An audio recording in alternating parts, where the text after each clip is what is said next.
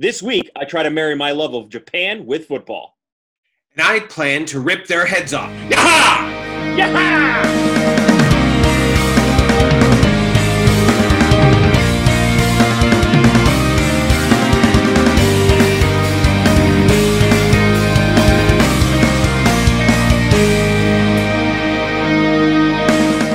I'm Kyle. And I'm Garrett. And we watch anime.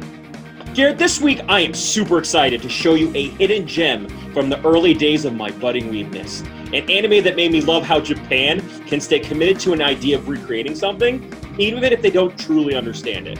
We are going to be discussing a show that is perfect for being just 12% off of everything having to do with American football. But that small piece makes the show super fun, entertaining, and endearing. We are talking about the American football shonen sports anime Eyeshield Nijurichi, which in English means Eyeshield 21. But before we start, Garrett, what is a quick trailer of what new fans are going to be experiencing this week? To quote the opening theme song of the show, I'm ready to unfurl my rolled up map. I hope you out there get that football reference. It's not a reference. This show is bananas. I love it, and I love how bananas it is. It is, as I said, it's like seeing an alien try to be human, and then it's like the third rock from the sun. It's just like Japan doesn't quite get it, but like it's endearing, and they're really thoughtfully trying to do it this time. So and what kills me is this show. If I thought something in my head, and sure enough, I watched the credits. They did this in conjunction with NFL Japan. Right, and to be potentially a show for their NFL Rush program in the United States. So There was supposed to be an American audience, hence why all the theme songs had Japanglish all the time. So we're definitely going to give the theme songs a shot, how they explain football a shot. But for those of you who are completely lost and wondering what we're talking about Eyeshield 21. It's a manga that came out in 2003. It is now complete. It went for about 6 years. And then the anime came out in 2005, and there's a very clear patina on the show. It does look like a 2005. Yes, it looks like the anime came out in 1987. Right, exactly. Slightly duller. The colors don't pop as much for a show that's as cartoony. The hair. Oh, the hair. Oh, and saying it has clear protagonist hair. It is like the protagonist hair, but on a Dawson's Creek level. I can imagine like a mix between Sana and like the James Vanderbeek meme of him crying, like what a big mix of that would be. And honestly, I just want to be the next Steven Spielberg. That is a Dawson's Creek reference. Yeah, and if honestly, we'll be honest, we are two men in our mid-30s talking about a show that is clearly for kids, but I think there's a lot to pull out of this show, considering that we both love the sport. We're all diving into this idea of anime just to see how those two things clash. Mm-hmm. In 2011, though, the show was really popular. The Japanese website Amoeba conducted a top 10 poll of all of the best anime and manga to come out of Shonen Jump, which is like the top manga magazine there, and it placed 7th. So that's a pretty good ranking for all the things that come out. Mind you, this is where Bleach and Naruto and One Piece comes out of. So to be was this like the year where Chicago won Best Picture? There was like really not a lot of competition. You're saying it's like the crash of anime. We get it. Racism's bad. No, Crash is a good movie. So during Eyeshield 21's original run in the magazine, the author Iganaki Sensei went to the United States and watched college football and National Football League games. He didn't know anything about the sport. And despite never having played it or watched it, he chose this theme after deciding that he wanted to create a protagonist that was wimpy at the beginning and then could be like really good at a sport by the end of it. Yeah. There's definitely a spoiler alert, he still doesn't know anything about football. Yeah, like he doesn't even know how to hold the ball by like episode 5, which is crazy to me.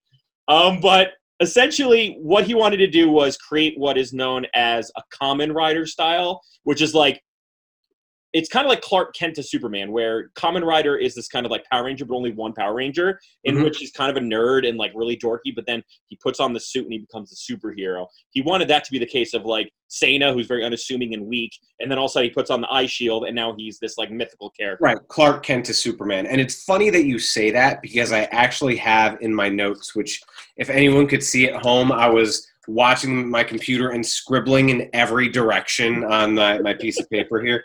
But I wrote references to or similarities to Superman, Batman, and Spider-Man. Right. He's definitely like Peter Parker. He's definitely like, but for the sport of football, which is not a really big thing in Japan. So it's interesting. But well, he's Superman because he puts on his uniform and he gets this confidence and this strength. Right. He's Batman because so no one can know who he is. Right. He wears an eye shield, hence the name of the show, Eyeshield 21, and masks his voice by talking like this, like Batman. And then thirdly, his ultimate has to be his love down the road, who's his best friend when he grew up. Yeah. She can't figure out who he is, just like Mary Jane and Spider-Man. So even though he's like the shortest guy in the world, and like there's no one that could both equally be that height in Japan. So yeah, right. So let's so people don't get too lost. Let's give an idea. Okay, so you want a real breakdown? What's a breakdown of the show? What's it about? Obviously, it's about football, but like there's a little bit more to that. So our lead character is Sena, and Sena, it's his first year in, I'm gonna guess, high school because we never leave. Right. And we're back in high school. High school. And so he gets into the high school that he wants to get into because at the beginning he's looking at test results that are going to be posted. He thinks he's not going to get in. And he gets in, and right next to him is his best friend, who I think is Mamori. Mamori. She is his best friend, has been since kindergarten.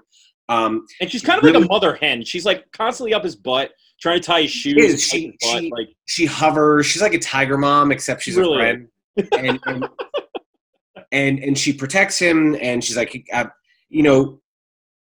feel like Sena is hardcore friend zoned, and I know that there's a lot of people out there that don't believe in the friend zone because that's like a misogynistic idea of relationships between men and women. But I can assure you that if one exists, Sena is there. Right. And he's that Inudashi, that dog boy in Japan. Right, exactly. So he gets into the school, and Mamori's like, you got to make friends here. This is a chance to start anew. You should join a club. And he's like, all right, I guess. And I don't remember. I blew through 8 episodes today, so I don't remember exactly how he comes to find it. But he ends up going to some shack, and some shack next to the football field that Lord knows what goes on in there. It looks like a really, really shady place. And he's about to get beat up by these guys who are, again, he looks like he's 8, and these guys who are somehow in his class look like they're 32. Correct. It's the kind of like Prince of Tennis rules where like the main character is going to look like a small child. Everyone else is going to look like, people in college. Right. So they're about to beat him up, and this big guy, your friendly, Kurita is his name. Huh? Kurita. Yeah. Yeah. Kurita plays he's like, if you've ever watched a football movie, there's like that really big, vicious, but also gentle giant. He's the gentle giant. Yeah. He's a gentle giant. Like at one point he bends the pole of the thing back to like fix it. The first down pole? Yeah. The first down pole. Yeah. Right. And so he protects him, and he starts sharing his joy about how he wants to do all these things in football, and Sena's like, he knows I'm a tiny man, I cannot play the foosball. and so Kurita's like, well, you could be the manager. And so he's like, all right, I'm down with that. I can be the manager. Hey, Mamori told me to go join a club. Here I am. I'm going to join a club. And then we meet Himura, who is an absolute psychopath. And I don't want to put the cart before the horse, but you've got a protagonist who is very meek, very quiet, has been beat up and been a gopher for other people his entire life. Right. And he's trying to get out there, so he joins a club, and he finds himself thinking that he's going to be the manager or the equipment manager of the football team. Right. And so Hiruma is like, start off, I'd be like, why do I want to follow this? So you got to give you explanation. So Hiruma is the, like, if you could imagine a man who is the best. He looks like a bat. He legit looks like a human bat. Like, if you want, he's got sharp fangs. He's got these huge, like, giant hair, and his eyes always look evil. And I love him because, like, before I didn't like him that much. I didn't like Hiruma.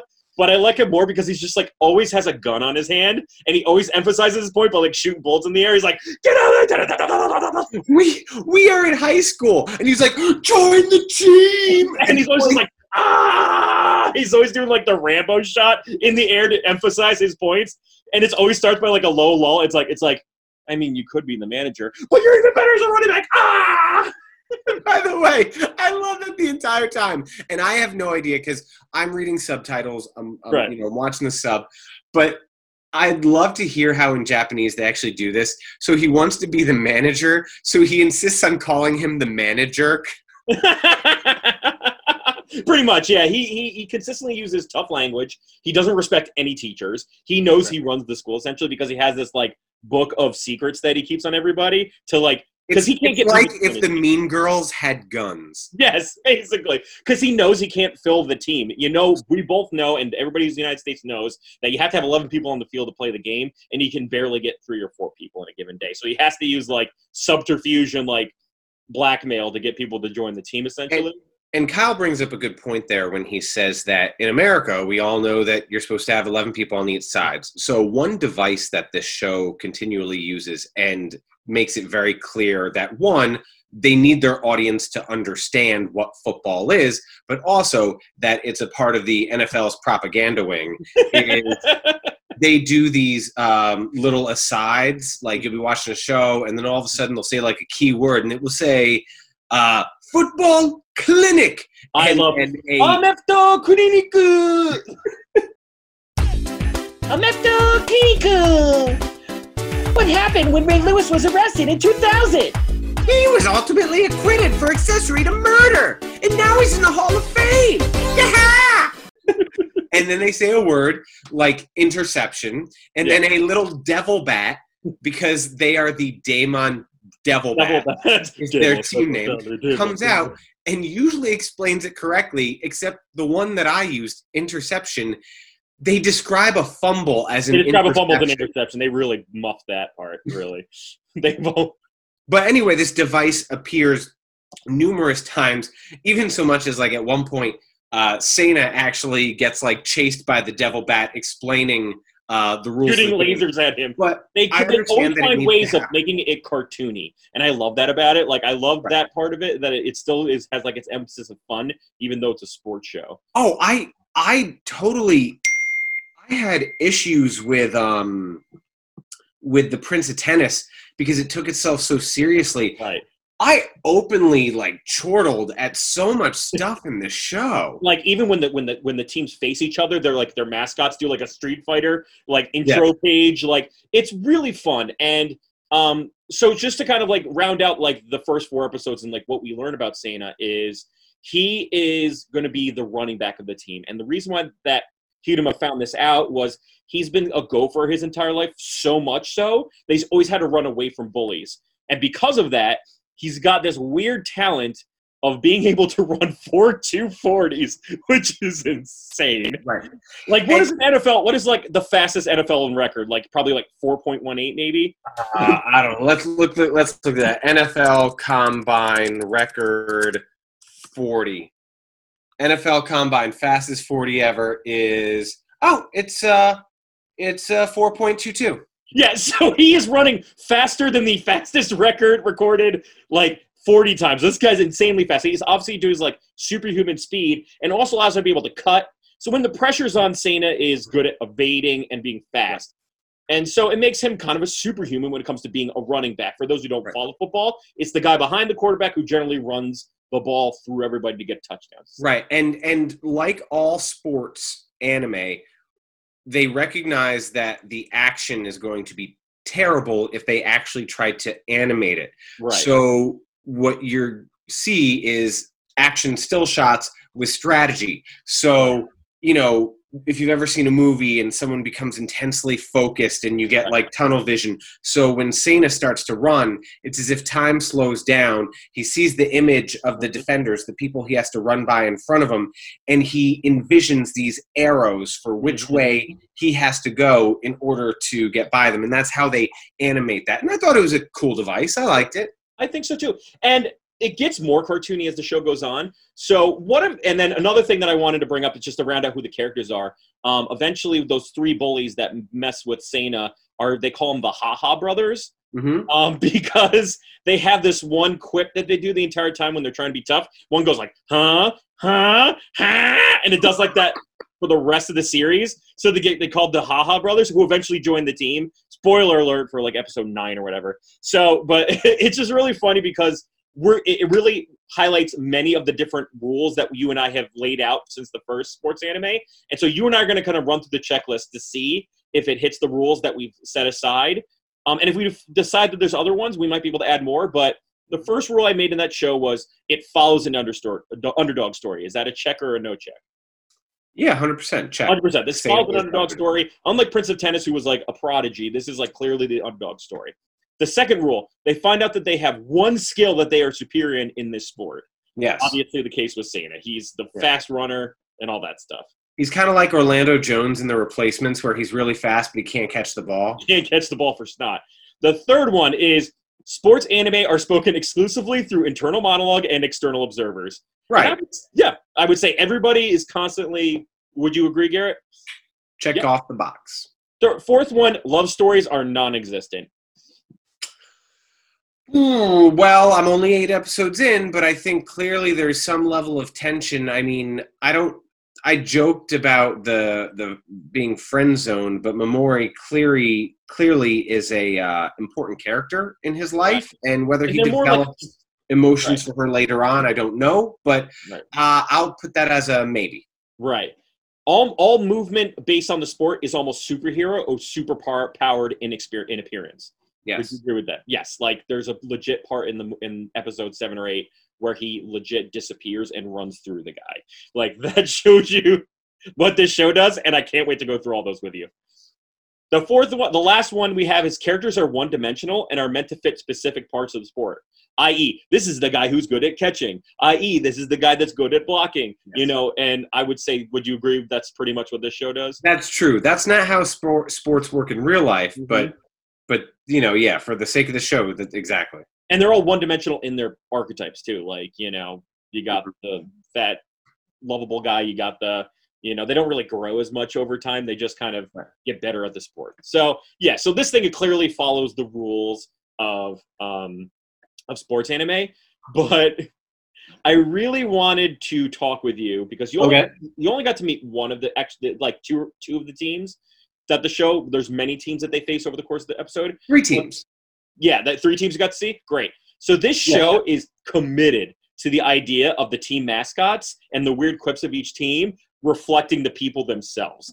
So, for example, we got the Damon Devilbats is headed by Hiruma, who legit looks like a bat. Then you get to see my favorite, the Koigahama Cupids, who I liken to the Glass Joes from Mike Tyson's Punch-Out of teams, and they're like the lover boys. They're like, ooh, we're the Cupids. We have all these girlfriends. If your football team's claim to fame is that every player brings a girl to the game, I don't think you're playing very good football. Right. It's like, I want to liken them to the San Francisco Fairies from basketball. That style. They're just like the floaty team and stuff like that. We then get to meet the Ojo White Knights, who are like the militaristic football team. They're the best for the kingdom. Yeah, and they all have there's so much that I was typing when we were doing show notes because this show is just extra everything. Every team has their own chant. So Garrett referred to before. The Damon Devilbats are the rip them to shreds, yeah, and the Ojo White Knights scream glory to the kingdom, and stuff like that. So I'll run through the rest that we get to. We got the Zokugaku Chameleons, and Garrett, you can tell me your thoughts on these. Their lead guy has long spindly arms and huge hands, and he has a tongue about the size of a chameleon. They're there's no subtlety whatsoever. We're just gonna hit you over the head with a mallet. There's a team called the Tayo Sphinx who legit dress up like Egyptian people.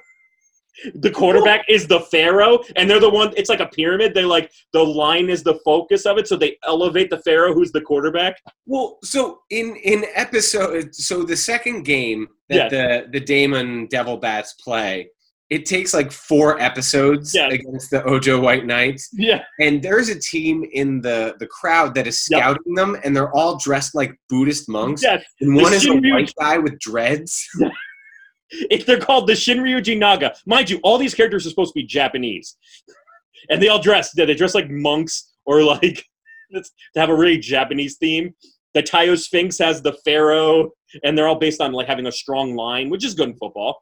Then there's the NASA Aliens, which is the American team that comes to visit. Why are they playing in the same league? They just come to visit and show football. Like it's like a exchange program. But there's no town or city. They're called the NASA Aliens. Like NASA sponsors an American football team. I don't know why. In high school. Maybe they're a Texas football team. I don't know. But we get to another team called the Yuhi Guts, and they're all... Do you have it? Yuhi Guts! And now over to Mo Quirk. These team names are wild. Then there's another team called the Cebu Wild Gunmen, who are all cowboy themed, and the quarterback is constantly like tilting his hat and like walking like this towards everybody. Oh. And then then you meet the Shinryuji Naga. I could go on and on, but basically all the teams are cartoony. Like whatever your mascot, it would be as if you and I went to a high school in which the mascot was the Indians, which is very offensive term. As if we walked around all day in headdresses and like. So I don't know. So while football might not be widespread in Japan, baseball is very widespread, and I don't know like all the team names. I know some like the Tokyo Giants are pretty like standard fare. There's also like the Nippon Ham Fighters. Yes, so like Swallows or the. Swallows and the Buffalo. Yeah, they'll the names. It's kind of like our names in baseball, like the White Sox. There's nothing necessarily, crazy about those names, but it's as if everybody walked around with white socks on all the time, and they just went through their daily lives dressed with white socks. It's that similar conceit for this show. It's like they commit to the team name like crazy. Yeah, I mean, there's no I in team, so if you're the White Sox, you're all wearing white socks. Another conceit of this show is that it tries its very hardest to explain football. I want to see the first question that the show is going to ask for both of us is, does this show explain football well? In like because the first few episodes is really heavy in the terms.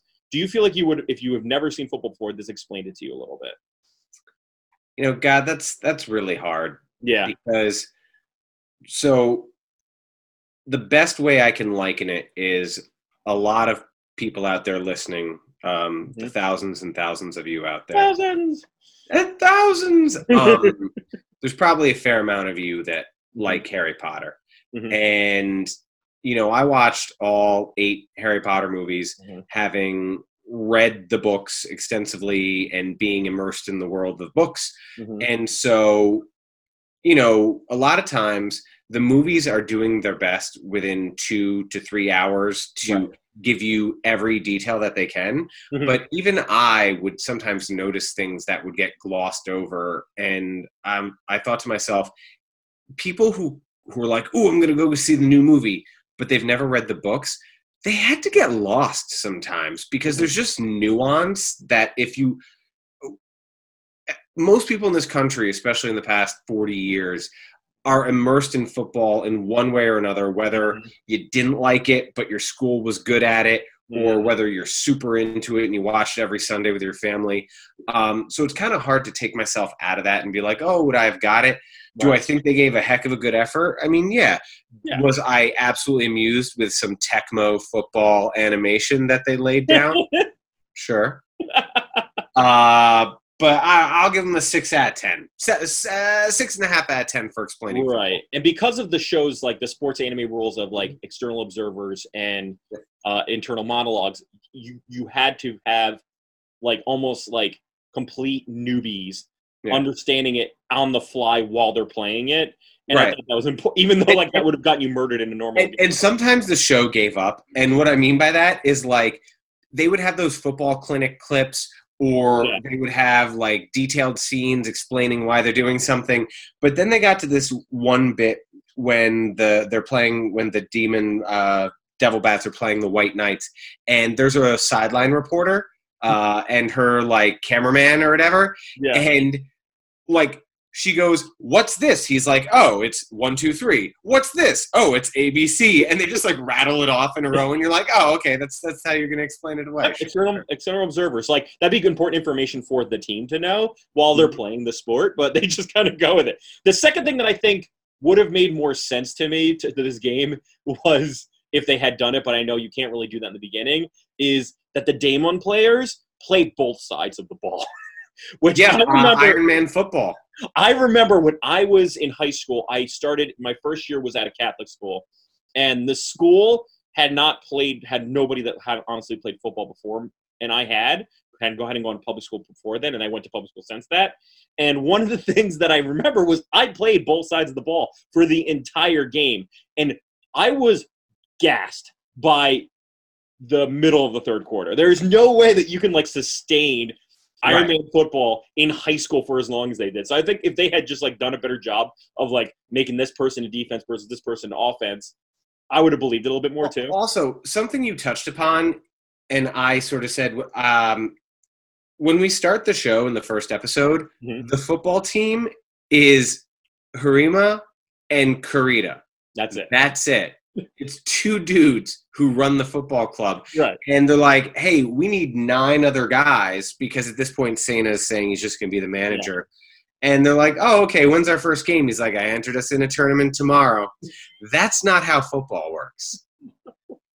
Because even baseball, it's a team sport, but it's based upon individual performance. Right. Whereas football, there's actual plays that you run. You have to learn a lot. Like, there's a lot of thinking that goes into the game. I know it's like considered a grunt sport, but most of the time, half of your practice is literally sitting in front of a board and going over what you're going to do. Because if you don't have that plan and no one's in simpatico with each other, you're just going to be terrible. So, on top of that, you know, the show once again does really crazy moves. So much like we did with Prince of Tennis, I want to go over some of those moves. Okay. And see if they're functioning within the world of football or if it's just anime garbage nonsense.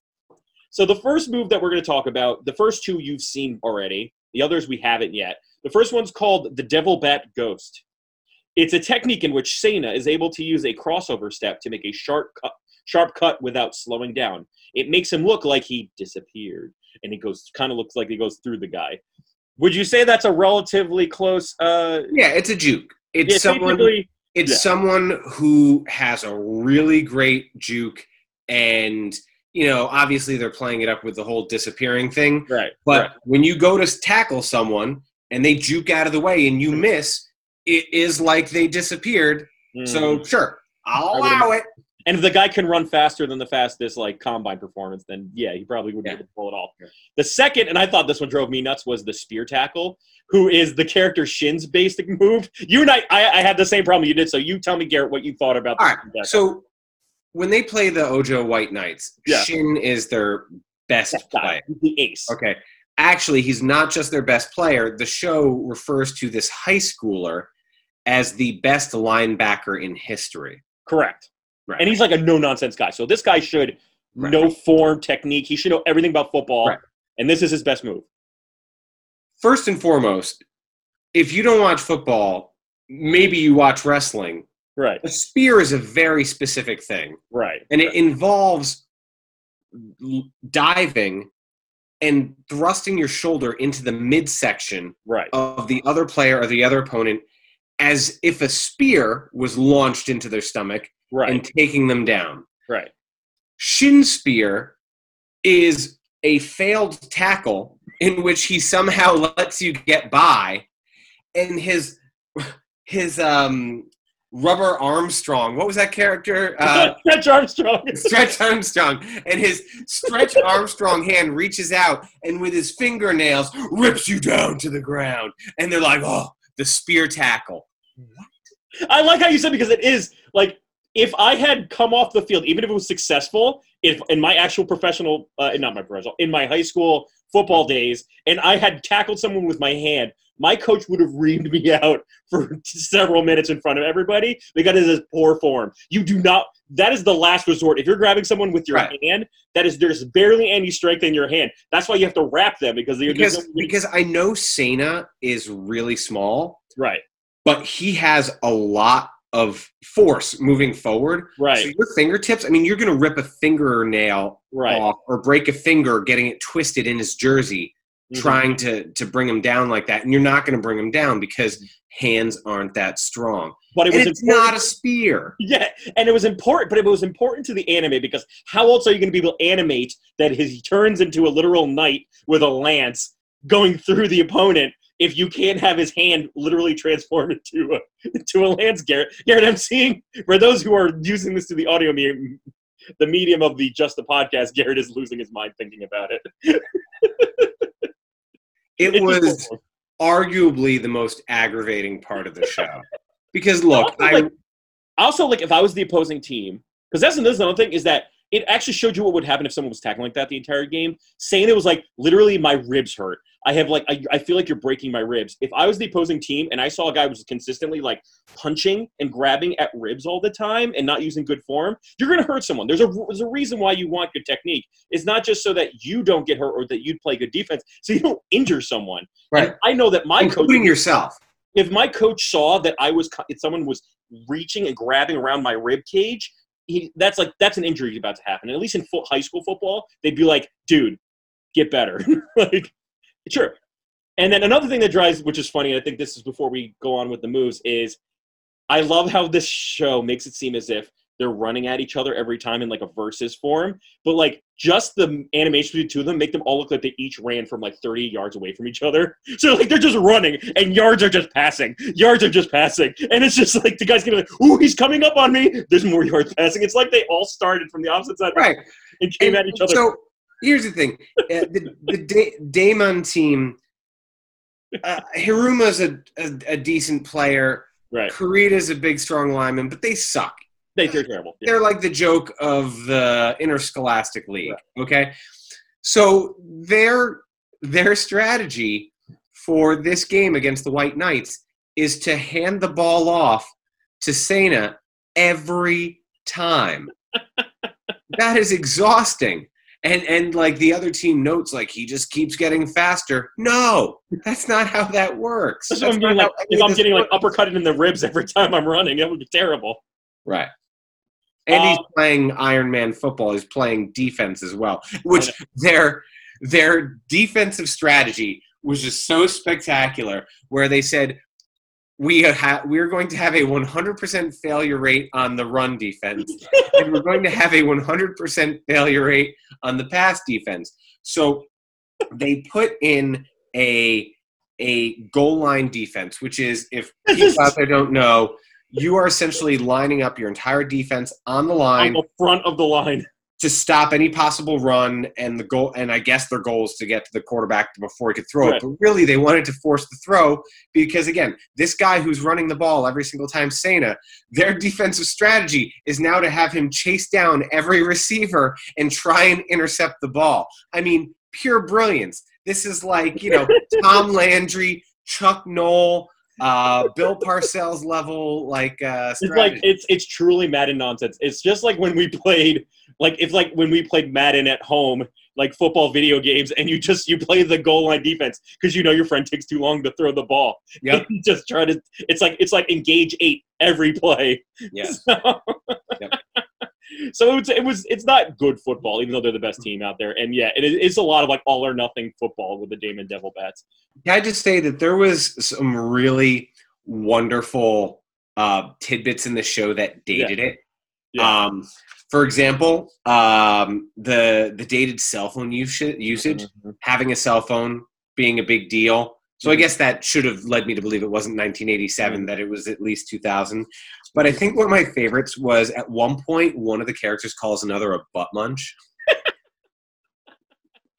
And I was like, butt munch? That's like my teenage years. That is late 1990s, early 2000s, camp talk. Summer camp talk. So the next move we're going to talk about is from the Shinryuji Naga, who are the kind of monk-looking folks, and they have this move called the Dragonfly, in which so weirdly enough, the guy who has the shaved head and the guy who has the dreads are brothers. So that gives you, so they're related, fully by blood, and they both act as quarterbacks, and they basically do multiple laterals between the two members, as it's but. So it's essentially like the last 3 seconds of every football game, every play. What do you think about the Dragonfly, Garrett? I didn't get to see this in action. How do they line up? Because that seems like a penalty. It seems it's a wishbone formation with no quarterback, basically. Is that an illegal formation? That's a legal formation, yeah. A legal formation would be if someone was in motion. I mean, put it this way. If I was any other player on that team, I would quit very quickly when I was like, these two brothers think they're going to play like patty cake with each other and win a game. There's a lot of times where people should be questioning anybody's understanding of this sport through most of these. And I agree. And I think the problem with that is that now you have a very easy understanding of who to go after. Like, you never have to really think about it. It's like, and I hope they make that sound too. The next move is called the pyramid line. This is the Tayo Sphinx, the Egyptian folks, and they create a literal V-shaped pyramid formation. And they ripped this straight out of the Mighty Ducks. I picked this because it's legit the flying V. Quack, quack, quack. But this time they're going Sphinx, Sphinx, Sphinx. And everybody's got the mascara on and everything, and they do the flying V, Garrett, as they're running. Now, is there a knuckle puck? Hold on. I would love it if there's a knuckle puck version. Well, actually, this actually gives me to another thing. The Cebu Wild Gunmen have what's called the quick draw pass. It's a guy who's a specialist with short, fast passes. It takes him 0.15 seconds to get the ball out of his hand.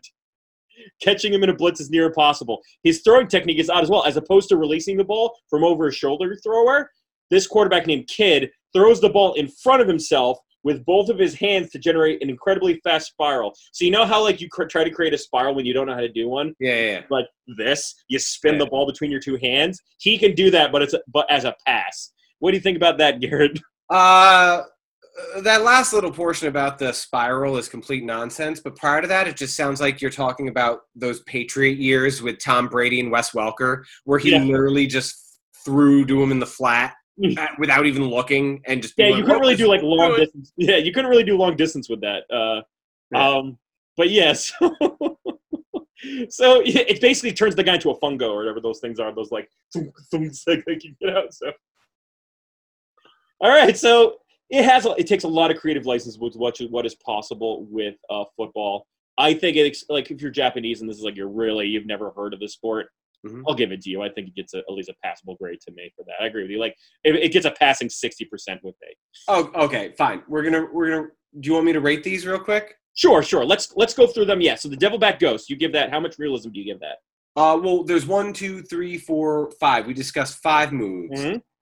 The Devilback Ghost is the number 1 most believable.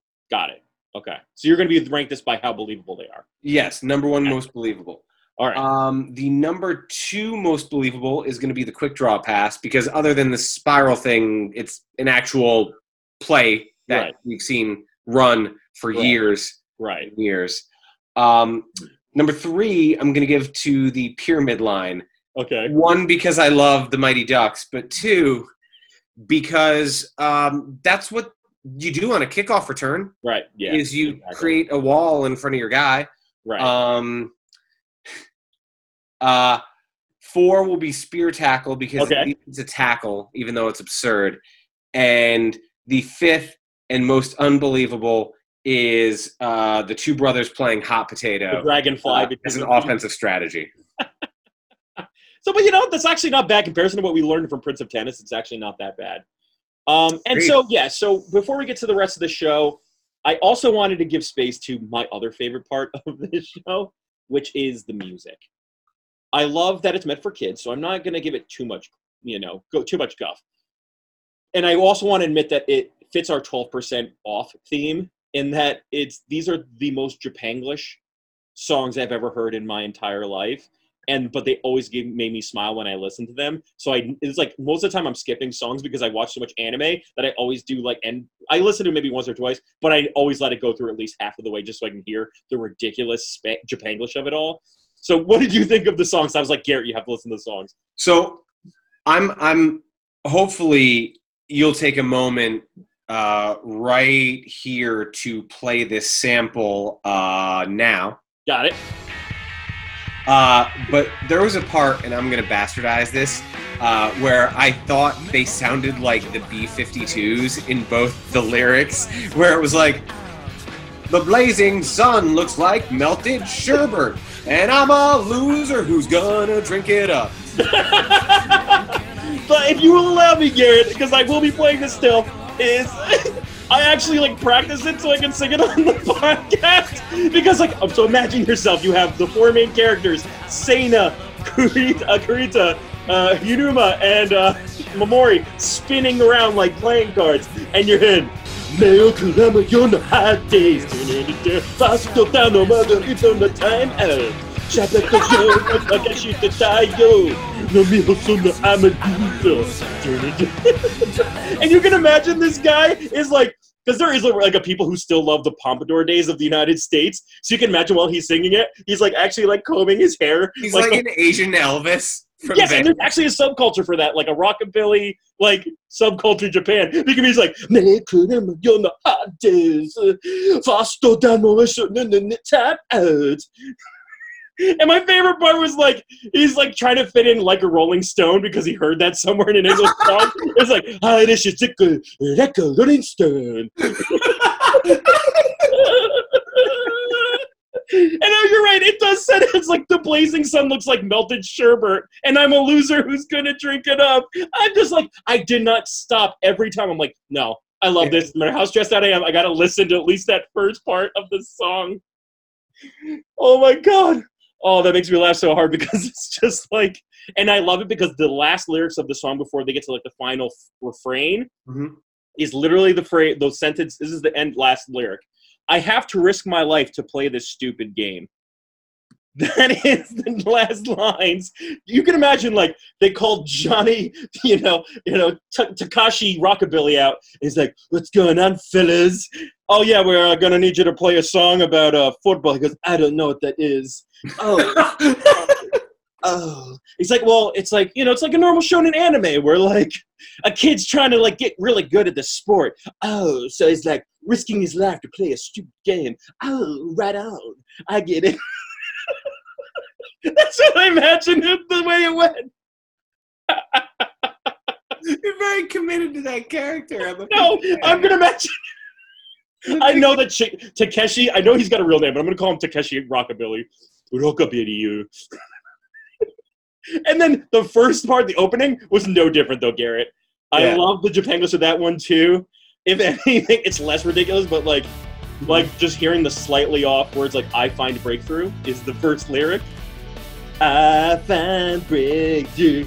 Like, I love it because it's also I'm Just Dreamer, never gonna give up. It's like, forget all the subject markers, we're just gonna forget all of them. I think someone should take the movie Rudy and dub over the song every time you hear, like, the swelling orchestral, like, pieces in that film. Rudy, Rudy, Rudy. And you're like, I found breakthrough. Probably we'll do it for the vidcast, so watch us on YouTube, but for otherwise. So, this was part of the part in anime in which no matter how the theme or the mood of the show or whatever, if murder happened, the theme songs were always this, like, corny, cheery song. And you're going to find that with, like, earlier shows. Like, there's a show called Hunter x Hunter, and which literally has people being murdered in several different ways. Hearts are getting ripped out. They're getting their heads lopped off. At the beginning, he's like, Rita, good morning. And, like, I'm like, this does not match the theme of this show. So, and I think nowadays, you and I can both admit that, like, the music that came out in like the mid 2000s anime onward, Mm-hmm. they actually asked real musicians to come in, not do jingles, but just give their music. So, but it's still nice to think about all the old style of anime music that you have. So I'm glad you joined me on this journey, Garrett. The next thing we're going to do is we're going to go over the last 4 episodes because I think the central theme and the thread by which the show goes, as we had mentioned, the Ojo White Knights are the big baddies. They're the mountain that Sana and the Devil Bats will have to climb. They're kind of in the same area. They're the team that's in the same division.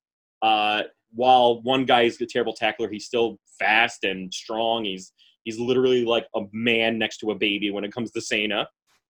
And so let's talk through that system, like what's going on with the Ojo White Knights, and let's talk about like what the last 4 episodes of that game was all about. Right. Okay. So the Ojo White Knights have this really hard-ass coach. Think like John Voight in Varsity Blues. Varsity Blues. It's like John Voight in Varsity Blues. He definitely makes his players get injections in their knees so that they can close the curtain. Like, you can't say this. Right. So they're led by this like hard-ass coach, and they've got 3 primary character players, okay? They've got their own Kurita, sort of this like a guy who actually does play both ways, both offense and defense. He's a big, burly, easily confused dude. You've got the aforementioned... Much like everybody has a thing. Like, everybody has to have a thing in this show. They have to have some sort of quip or a character trait. His pants constantly come off. Yep. And he's constantly having his pants tear off. I don't know. He's like King Hippo. Like, he's just like, and his butt showing and stuff like that. It's, but yeah. So you have Shin, who we talked about, who is the greatest linebacker in history. Ever. Ray Lewis? No. Brian Urlacher? Forget that fool.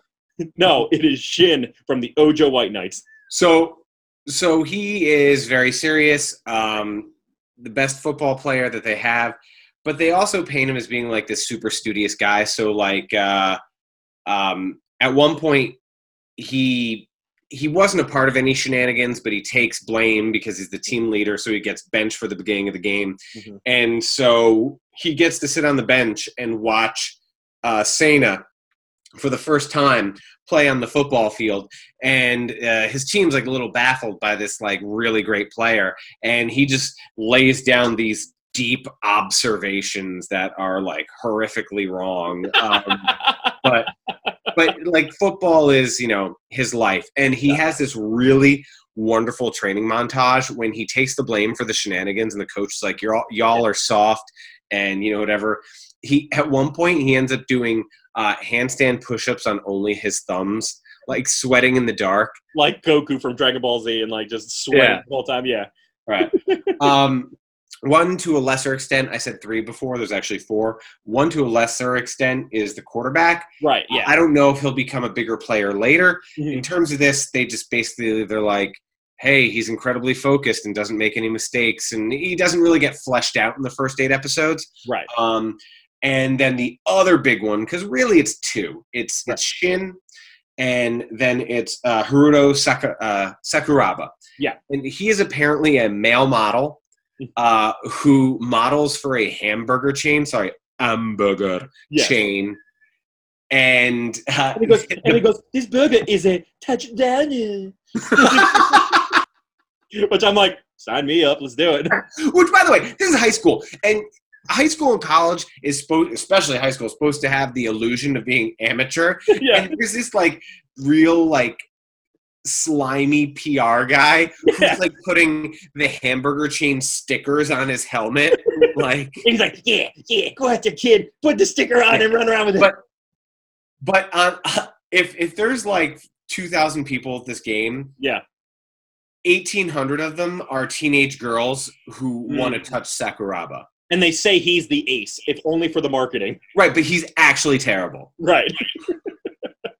And what I think you learn from this show, and one of the conceits of the show that I also think gives it gravitas and grounds it in a really cool idea, is that this show tells you that, in high school, that they tell you in this show that you can't do club sports after your junior year. So for a lot of these players, this is their last shot in sports. So if they are going to try to get to the Christmas Bowl, which is the Christmas Bowl, the finals, basically the Super Bowl of high school, that this is their last shot to do it. And so it does give it like a lot of like real stakes and real tears when they lose. But this tournament means nothing. This is like the beginning exhibition games and stuff like that. But yeah, as you find, like, Shin becomes the foil to Seina's growth. Shin is the natural who has yet to find a rival. Seina is the guy who's just started but is exceptional at the thing that he does now. Yeah, rough around the edges, though. And rough around the edges, but he's able to push Shin because he's able to be faster than him, which Shin thinks there's no one faster than him as well. I mean, a high school that can run 4.3 is still insane.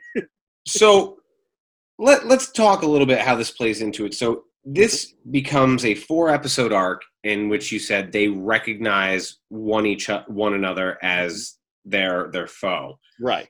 So what keeps ringing in Seina's ears is something Himura, his quarterback and Devil Bat himself, said to him, which was, it doesn't matter if someone beats you a dozen times as long as you beat them once. Mm-hmm. What type of lesson is that? Because we watched like 2 episodes straight where he just tries to run by him. Right. Very minimal change in strategy. Nope. And then he gets fingertip brought down and he just keeps trying to run by him. It's basically Army football where they pretty much run the same offense since like 1947. Yeah. And the Devil Bats lose by like 50 points.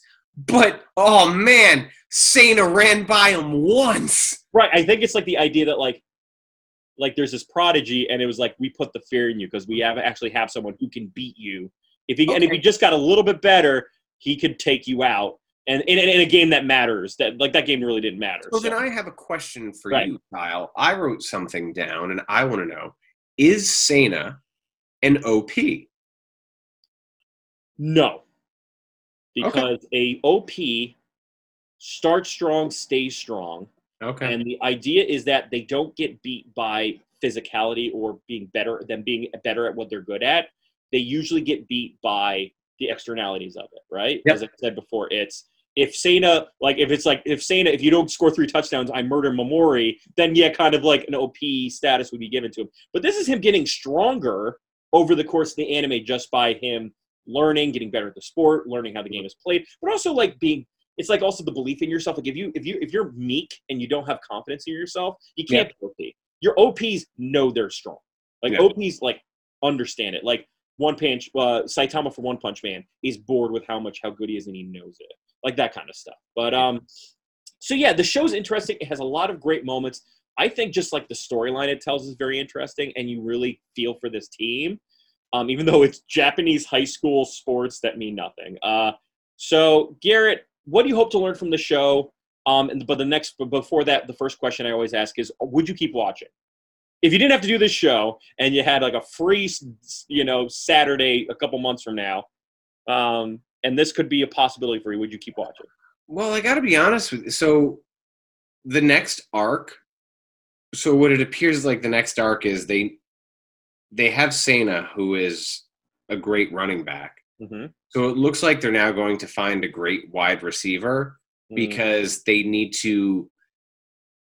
are teasing that there's someone trying out for the baseball team who is the master catcher, whatever that means. In the United States, that would not sound great.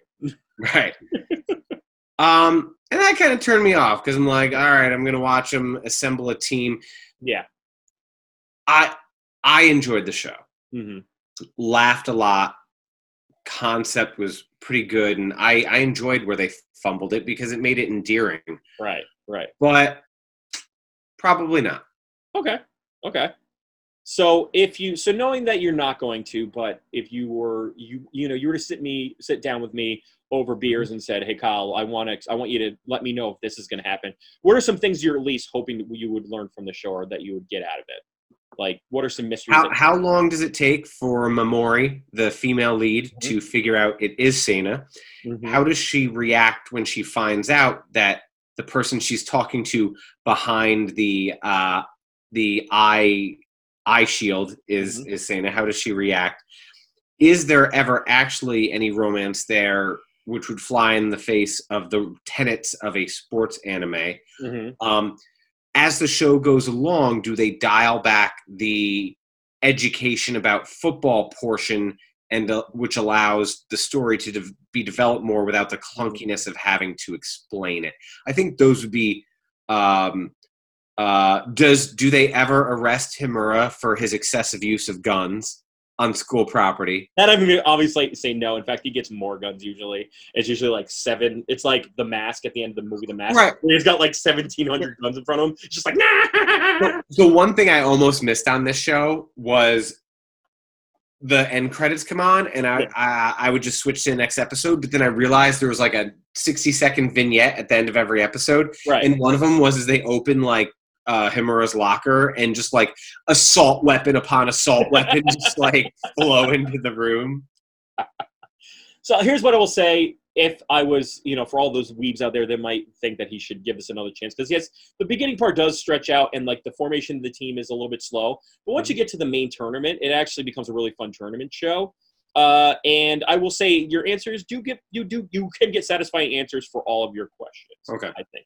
And when the team's fully filled out, I think is where the show shines.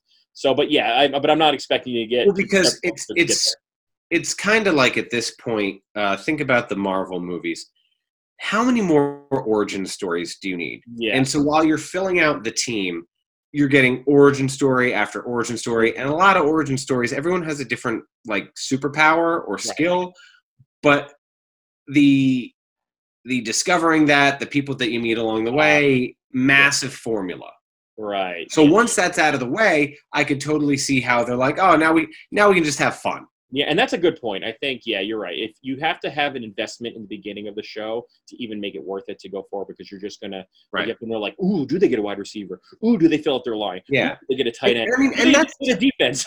and that's tough, because imagine now you love anime, right? Right. So imagine if I said, Kyle, you've never seen the sitcom? It's on Netflix. You got to watch it. Yeah. And you're like, okay. And you're like, how many episodes should I watch? And I said, well, it gets really good after 12 episodes. Right. You'd be like, wait a minute. I have to invest 6-7 hours to find out if something's good? That seems like a lot.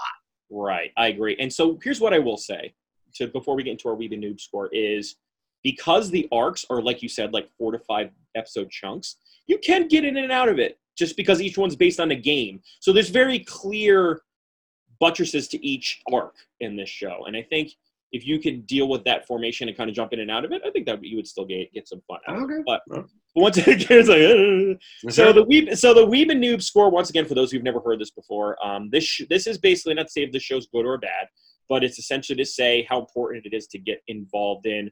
If you wanted to either continue your journey as a fan, or if you're a new person, you're trying to get into anime, how important it is to get to that goal. And I would say for me, my weeb score for this, and I love this show still, is I'm going to give it a 7.5. Now, I love this show for several reasons, but I started watching the show in my 20s where I had not a lot of time. I didn't have my responsibilities were just school, and I could kind of, DICK around all the time doing whatever I wanted, and I could invest a little bit of time into it and just have fun. It's a relaxing time. Also, like, you got to love the how off it is from the United States, and if you like that kind of like how anime is kind of funny when it fumbles a little bit on the American culture stuff, you're going to get a kick out of this show. So for me, I think it's worth watching, especially there's really no other American football anime out there. So if that kind of hits a need for you, I would say go for it. It's a great show for me. I enjoyed it, and I sometimes need a little cartooniness in my life. Garrett, what would you get as your noob score? Even though I'm not going to pursue it, I give it a 7. Oh, good. I don't think it has. You don't need to watch this. No one needs to watch this. However, if you want to have a little fun, and if you want to see another culture kind of fumble with something that is like second nature to you, and you like to laugh a little bit, and you're not worried about like similar like tropes being right, I think it's a fun show. Right. It's a fun show, not something I need to pursue, but I bestow upon it a 7. Right. If you're a weeb who likes making tier lists on characters where like you like their unique quips, this show's heavy on that, so you might be. All right, so now that we're done kind of shooting off at the hip about anime and football and stuff like that, we've reached the end zone, and now we're just going to ask your thoughts. Is Eyeshield 21 one of those sports anime that you really can dive into specifically because of how unique it is? Do you appreciate its cartooniness and the weirdness of the characters, or are you thinking it's too amateur, juvenile, and childish for your taste? Let us know in the comments below because we really want to continue the conversation, and seeing what you've said on social media, a lot of you like this anime. Also, follow us on Instagram. We are at Wanwa Podcast, WANWA Podcast, and we're also on Twitter at Weeb_new. And you can always find us on our host site at anchor.fm or wherever your podcasts are sold. Give us a review. We always appreciate it. But before we end, Garrett, what are some final thoughts about Eyeshield 21? I mean, the show's entertaining, but it's also educational. If you want to know how to throw a field goal or kick a safety, take a gander.